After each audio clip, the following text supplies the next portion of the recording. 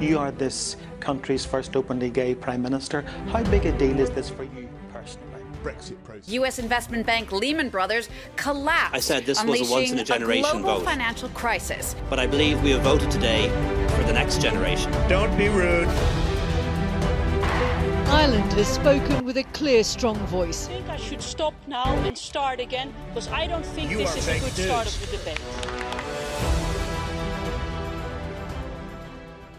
Welcome to the Dublin Law and Politics Review podcast, in which we discuss current political events.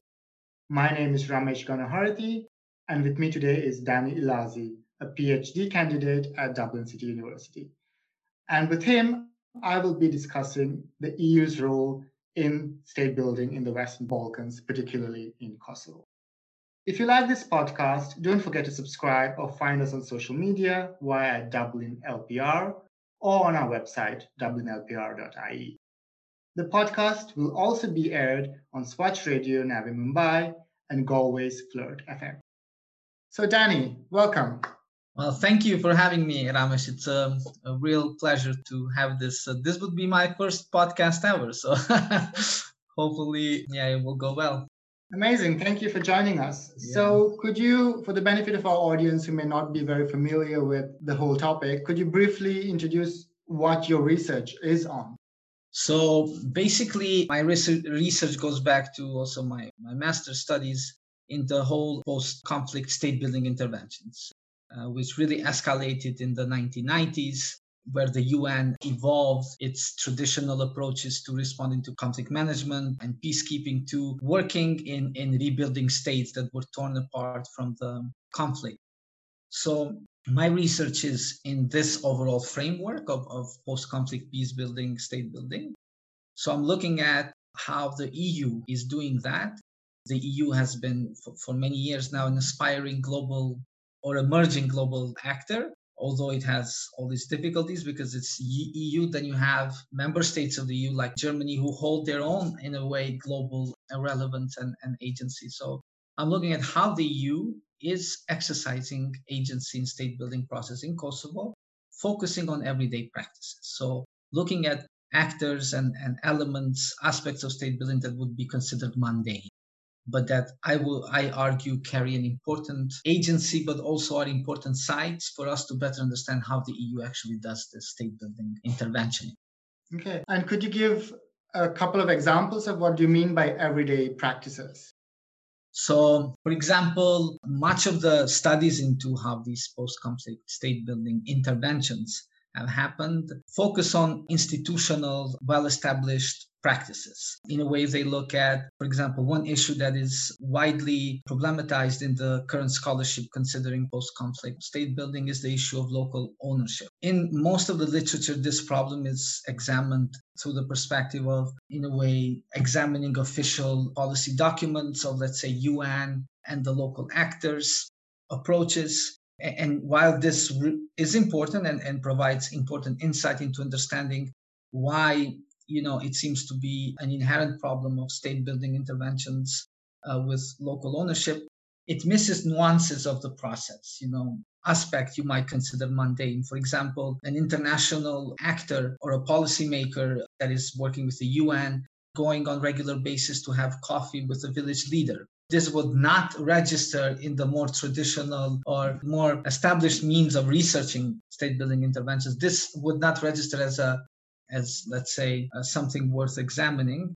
And so I look how, let's say, something like that helps create alternative, non-traditional ways of how local actors and international actors interact and create synergy or hybrid solutions to state building interventions. And why this is important is because from the 90s, when the state building intervention escalated, the argument is that it has a liberal Western bias in the way how international communities saw as a solution to a country or a society that just finished war or a conflict. And usually they would go with ready-made templates to, install, if it were. So there is a bit of an industrial approach, technocratic approach to it, ignoring local context, ignoring the experience of the society.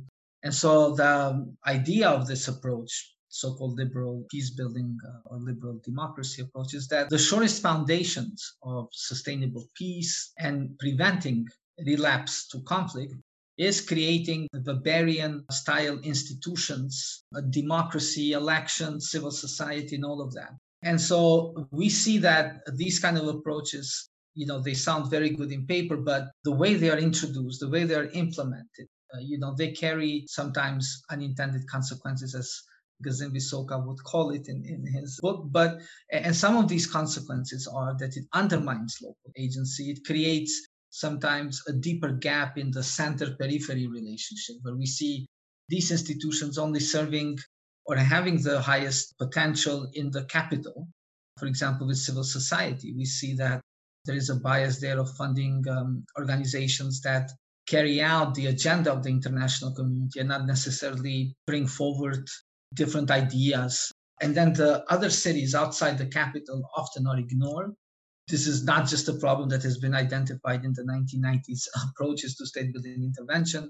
We see this now also a problem today, even though there's many studies that show that this is not the way to go, that you need to work not to write ideas about projects in capitals elsewhere and then bringing them ready-made to a country you're saying you're supporting to democratize or modernize or build peace. But you need to listen to the local vendors. Roger McGinty, which is one of the important scholars that has brought important attention to the everyday, he also is running this project called Everyday Peace Indicators, where he also highlights how, for example, what international community sees as a security problem, there is a bias there. If you're going to a village, you're thinking we need to build bridges or roads or things like that. But for the local community, peace security concern can be something as mundane as, let's say, not having access to sanitary infrastructure. The everyday is all about bringing a new perspective to what is threatening democracy or democratic values or peace in a society, and also a different perspective on how to respond, on how to build states after the conflict. And Kosovo is the perfect example to examine this, because we have been and still are to a certain degree under a state building process since 1999. And the footprint that UN had in Kosovo is by far the most significant, because it wasn't just rebuilding state institutions in our case. It was building everything, a state basically from bottom up. Because when UN came in 1999, we had about 10 years of opposing the structures or the state institutions that were in place because of an apartheid-like system that Milosevic had introduced in 1989 in Kosovo. Well, based on my understanding, is one of the issues clearly seems that with regards to all these policies of intervention is that the question of local agency is left blank. And then that goes to my next question is, why the EU? How is the EU involved? So this is another reason why Kosovo is such an important case study, because also for the EU, it represents the first case where it actually not only took over state building intervention role, in our case, took it over from UN, but also was embedded in our own institutions, playing the role of a state more than helping create a state. And when we look at the EU has been involved in these peace-building interventions or state-building interventions as part of the UN, and it has traditionally supported them. But EU approaches to peace-building, and this is in line also with the work of Richmond, Björkdahl, and Kapler, who examined this emerging peace-building framework of the EU, you see that it was more of a evolving response. So traditionally, EU was part of the UN, but as it grew its agency, internally, it also grew its ambitions globally to have its, if you can say, its own model of peace-building or state-building approaches. But we see, the peace-building approaches of the EU cannot be seen as like original framework created, but more of evolving practices of the EU. And this is also tied with the case of the Western Balkans. one of the reasons why today we have a greater cooperation among EU member states on foreign and security policies is exactly because of the Western Balkans and the wars that happened in the 1990s, because EU realized that it did not react in timely manner. It sent mixed messages, and the failure of the EU to react to what was happening in our region could be also seen as part of the reason that the conflict escalated to the extent they did. So the region for the EU is very significant. And then we have the St. Malo summit, a Franco-British agreement to work more closely on this idea of having a common foreign and security policies in place. And that's when the EU also started to develop its own capabilities and also capacities to create or to implement state-building interventions. And in Kosovo, the EU took this responsibility from the UN in 2008. And the unique thing about EU approaches was, as I said, the EU was not only seen as an external actor involved in a state-building intervention, but it became part of the system with the European Rule of Law Mission, so-called EULEX. The conviction in the EU was that we don't trust the local institutions to be professional and independent enough to fight corruption, organized crime, and war crimes. So we're going to create a rule of law mission that will have executive mandate to prosecute and judge cases. And they came in, and they set this expectation high from the start. Kosovo, civil society and citizens in general agree corruption, organized crime are a problem. And they were hoping EU was bringing that European justice. This was their intention. But at the end, a report by the EU's Court of Auditors found that the mission failed significantly in delivering on its mandate. And the report even says that no one expected the EU to do a miracle, but at least to create some kind of foundation, some kind of capacity. So my country, Kosovo, it's an important case study to see this kind of how EU implemented in practice state-building intervention, but also to see the key shortcomings. And now why EU is doing all of this is because EU sees itself, and this has been widely, it's widely mentioned in literature, it sees itself as a peace-building project. But the way it sees building peace in other parts is by expanding its own self. And this is also part of what Gazim Visoka and John Doyle also argued about the neo-functional approaches of peace building on the part of EU, that they try to copy their own internal models of resolving problems to other countries.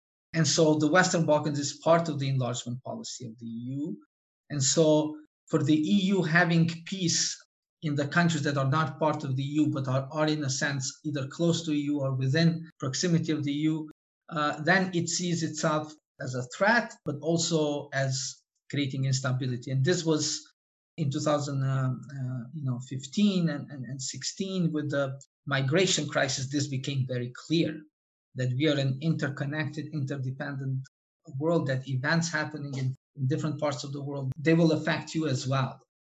And so I think the EU has this idea of intervening in state building in order to ensure that there is stability. Some scholars call EU's approaches helping heal ailing states. So there is this other idea that for the EU, if there are states that are in a way ailing, that they would intervene to make sure that they're stable and they can take care of their own citizens. And key to EU is this normative background. And so they're going in with the idea of we are bringing a set of norms. We are leading by example. And so part of what I'm researching is to see what the everyday also tells us about how ethical and normative active the EU actually is. So I'm asking, who actually constitutes EU to the local actors in this everyday context? Who is EU? And then the results are rather surprising. I see that in the everyday setting, what constitutes EU, it's not per se officials. There are a lot of subcontracted experts who are working with the local institutions. They represent the EU. And then the EU is saying we are bringing best practices from our country, as I said, this new functional approach. And I'm looking how that happens in practice.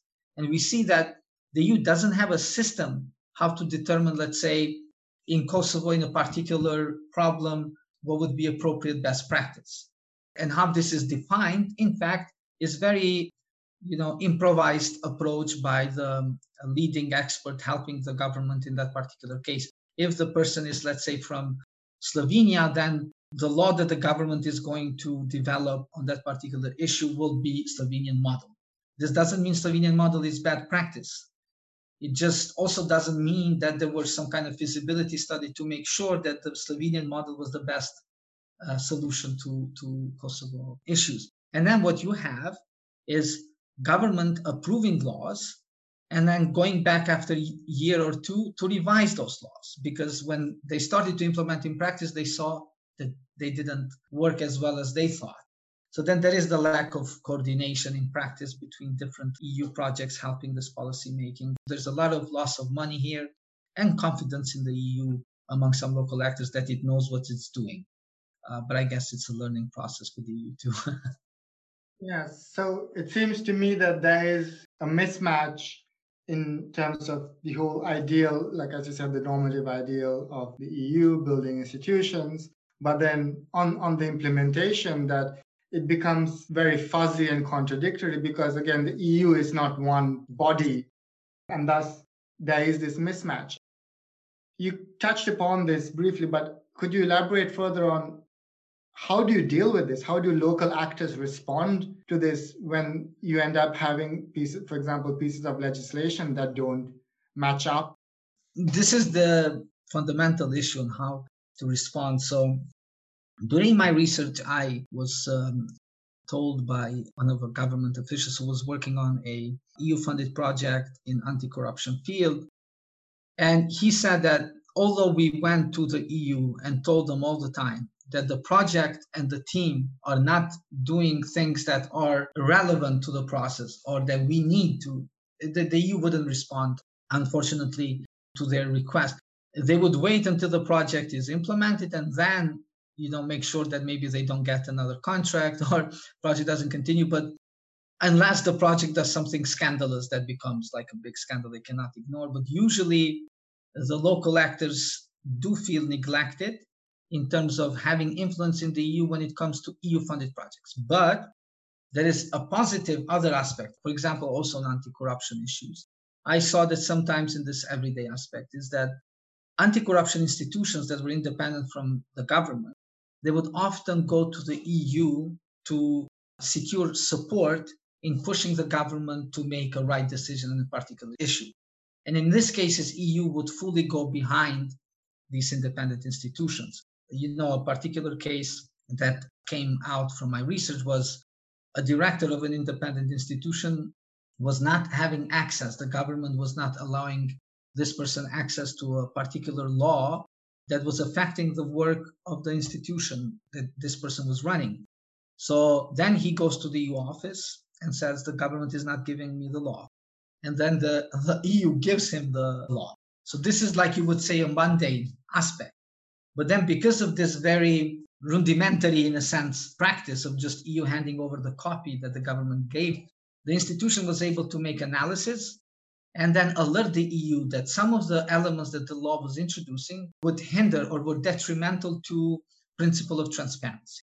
And EU being a normative actor in these cases, it takes the issue and makes a public case and forces the government basically to rescind the law and make the necessary changes. So there are very positive examples on this aspect. But in terms of overall how to improve this, it seems to me that a key issue is in the dialogue that the EU conducts with the local actors. From EU perspective, although the language we read in the statements is that they are equally, in practice, the EU does not see, local actor where it is implementing a state building project that equal. It tends to not trust their input. Sometimes this relationship is also fed by local actors who are afraid to come out with proposals because they would be afraid being portrayed as being anti-EU. So there is no culture of framing proposals or criticism to a particular EU position in a sense that it is not seen as you being anti-EU, but is simply seen as a constructive, normal dialogue. You suggest something, I respond with maybe a better idea, and if you're suggesting to do a policy in a country where I work, maybe you should also have confidence in my own experience in that aspect. But it seems the EU, maybe for the right reasons, some would argue with an EU, that they don't have the necessary confidence to treat the local partners as equals. And this would go like to say, in some forums between the local government and the EU, you would have, let's say, a statement saying these are joint conclusions between the EU and the government. But in reality, those conclusions were written by the EU and were sent to the government to comment. The government usually doesn't comment, but if it comments something, they would respect maybe one or two, but it would end up being content controlled by the EU. This doesn't mean that what they're saying in those conclusions is not right. It just means that they are controlling the conversation and the content of this dialogue with local actors. So there needs to be more trust-building mechanisms within the EU in engaging local actors, I would say, and also less reliance of the EU on subcontracted experts. And when you're relying on them, because you cannot, this is normal, it's nothing irregular about engaging consultancy companies or expertise in the process. Everyone does this and it's necessary. You don't have capacities as an organization, but you need to have also a system in place to ensure that the input that those experts are providing actually matches the local context and not just, bringing templates from other EU countries. And, one of the findings of my research is that sometimes the EU seems to maintain the sense a weak or ailing state so that it can justify the extent and level of involvement with that state. And how it creates this this situation is exactly by, it's an EU project that funded development of a law on a particular policy. After 5 years, the conclusion is, maybe go back just to illustrate process with agencies, which was a very interesting for me. At a certain point, the EU was recommending to government to decentralize institutions, create agencies on particular issues. The government was responding to that. And then at a certain point, someone said, well, I think the process of agentsification, as they call it, has maybe gone out of control.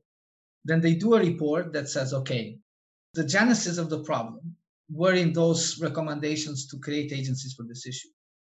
Then now the problem is that you have too many agencies. So again, the problem always seems to be with the local actors. There isn't that honest conversation that, okay, we have maybe gone too far with agencies. And then what happened when the government started to rationalize agencies is that you can see there's different interests. Some agencies had some EU projects working for them that had carried influence with the EU office in the country. And then they would go and lobby the EU office to remove that agency from the list. So then if the EU says you need to remove a particular agency from the list or change the way it would be rationalized, then this would create, a precedent for the local actors as well to say, okay, then if you can pick agencies from the list, we would as well, because rationalization, politically speaking, carries impact for the decision makers because it would mean maybe people out of job. I elaborate more on my research, but this is like a case when then the whole reform aspect that is being pushed by the EU is undermined and it is prevented. So in a way, kind of to wrap up, ultimately it seems to me is that there are a number of issues, of course, but among the top of them, it seems that firstly is that the EU does not seem to have found the middle ground of putting its own agenda, but also, again, listening to the local actors and responding to the local actors. It seems that EU is still learning this and has been learning since it took over from the UN, but it's been 12 years now. Shouldn't the EU have got thing together? Yeah, that's the other thing that, it should have. And I think part of the reason, because I like EU, like from a very personal, I think EU is a good project. But I think what is preventing EU from learning from its process and approaches are also member states. And also in the case of Kosovo, we saw that at a certain point in 2011, the UN trusted the EU, not member states, EU, to lead a process of normalization of relations between Serbia and Kosovo. And EU was doing it. It started with low-hanging fruits, so-called, like trying to find solutions that are not very controversial to reach solutions, and build spillover effect on bigger political issues that prevent normal relations between Kosovo and Serbia, which is mainly that Serbia doesn't recognize Kosovo as an independent state. And at a certain point, it seemed EU was ready to strike a deal. I mean, this is still on allegedly, it was never confirmed. But member states like Germany did not like the kind of solution that EU was apparently condoning to be the final compromise between Kosovo and Serbia, which involved a certain element of border correction. And then they intervened. Now, I'm not saying that this was a good idea for the final agreement between Kosovo and Serbia, but what I'm saying is that although the member states had trusted the EU with a particular process, they still retained their, in a way, right and intervened at the moment when they didn't think that what the EU was doing was right from their point of view. And so what this did in practice is it ruined the reputation of the European Union.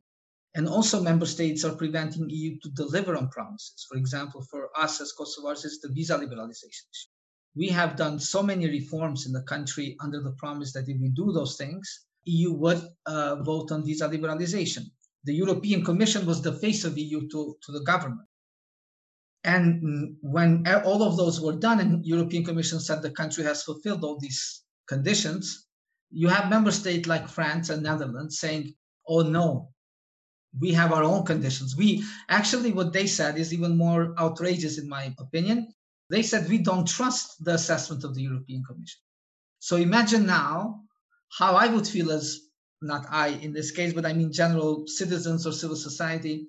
So the message they're sending is very negative, because if member states don't trust their own commission, why should people in Kosovo then trust that what they are proposing is going to bring progress in European accession or it's good thing? So the message this sends to people who are promoting European integration is just devastating in practice. And it cripples the European Commission, which is the face of the EU in reality in most countries, to do its job. You cannot have, to me, it seems a bit of hypocrisy to say the European Commission is not delivering on transformation or reforms in these countries, and at the same time taking away from the European Commission the most effective tool at their disposal to ensure these reforms, which is carrot and stick approach. So the carrot, in this case, progress in the accession process. But this is a greater problem within the EU, with the growing influence of the far-right parties. It's, I think, a big, the whole European integration project seems to be experiencing a crisis. We thought Brexit was unthinkable, but Brexit happens. What if tomorrow the Front National in France comes to power, Marine Le Pen? What would then happen to the European integration? So there's a lot of, I think, unknowns in a sense as we move forward, but the EU needs to have this debate. It seems it has forgotten why it was important in the first place to have this project and why it is valuable to all the countries in Europe as a continent. So on that note, I would like to thank Danny for going into the role of the EU in state building in Kosovo. And also I would like to thank our listeners for joining the Dublin Law and Politics Review podcast. And if you enjoyed this podcast, don't forget to subscribe or follow us on social media via @DublinLPR. Comments, questions, and suggestions are very welcome via contact@dublinlpr.ie. This was Ramesh Ganaharati, and I wish you a pleasant day.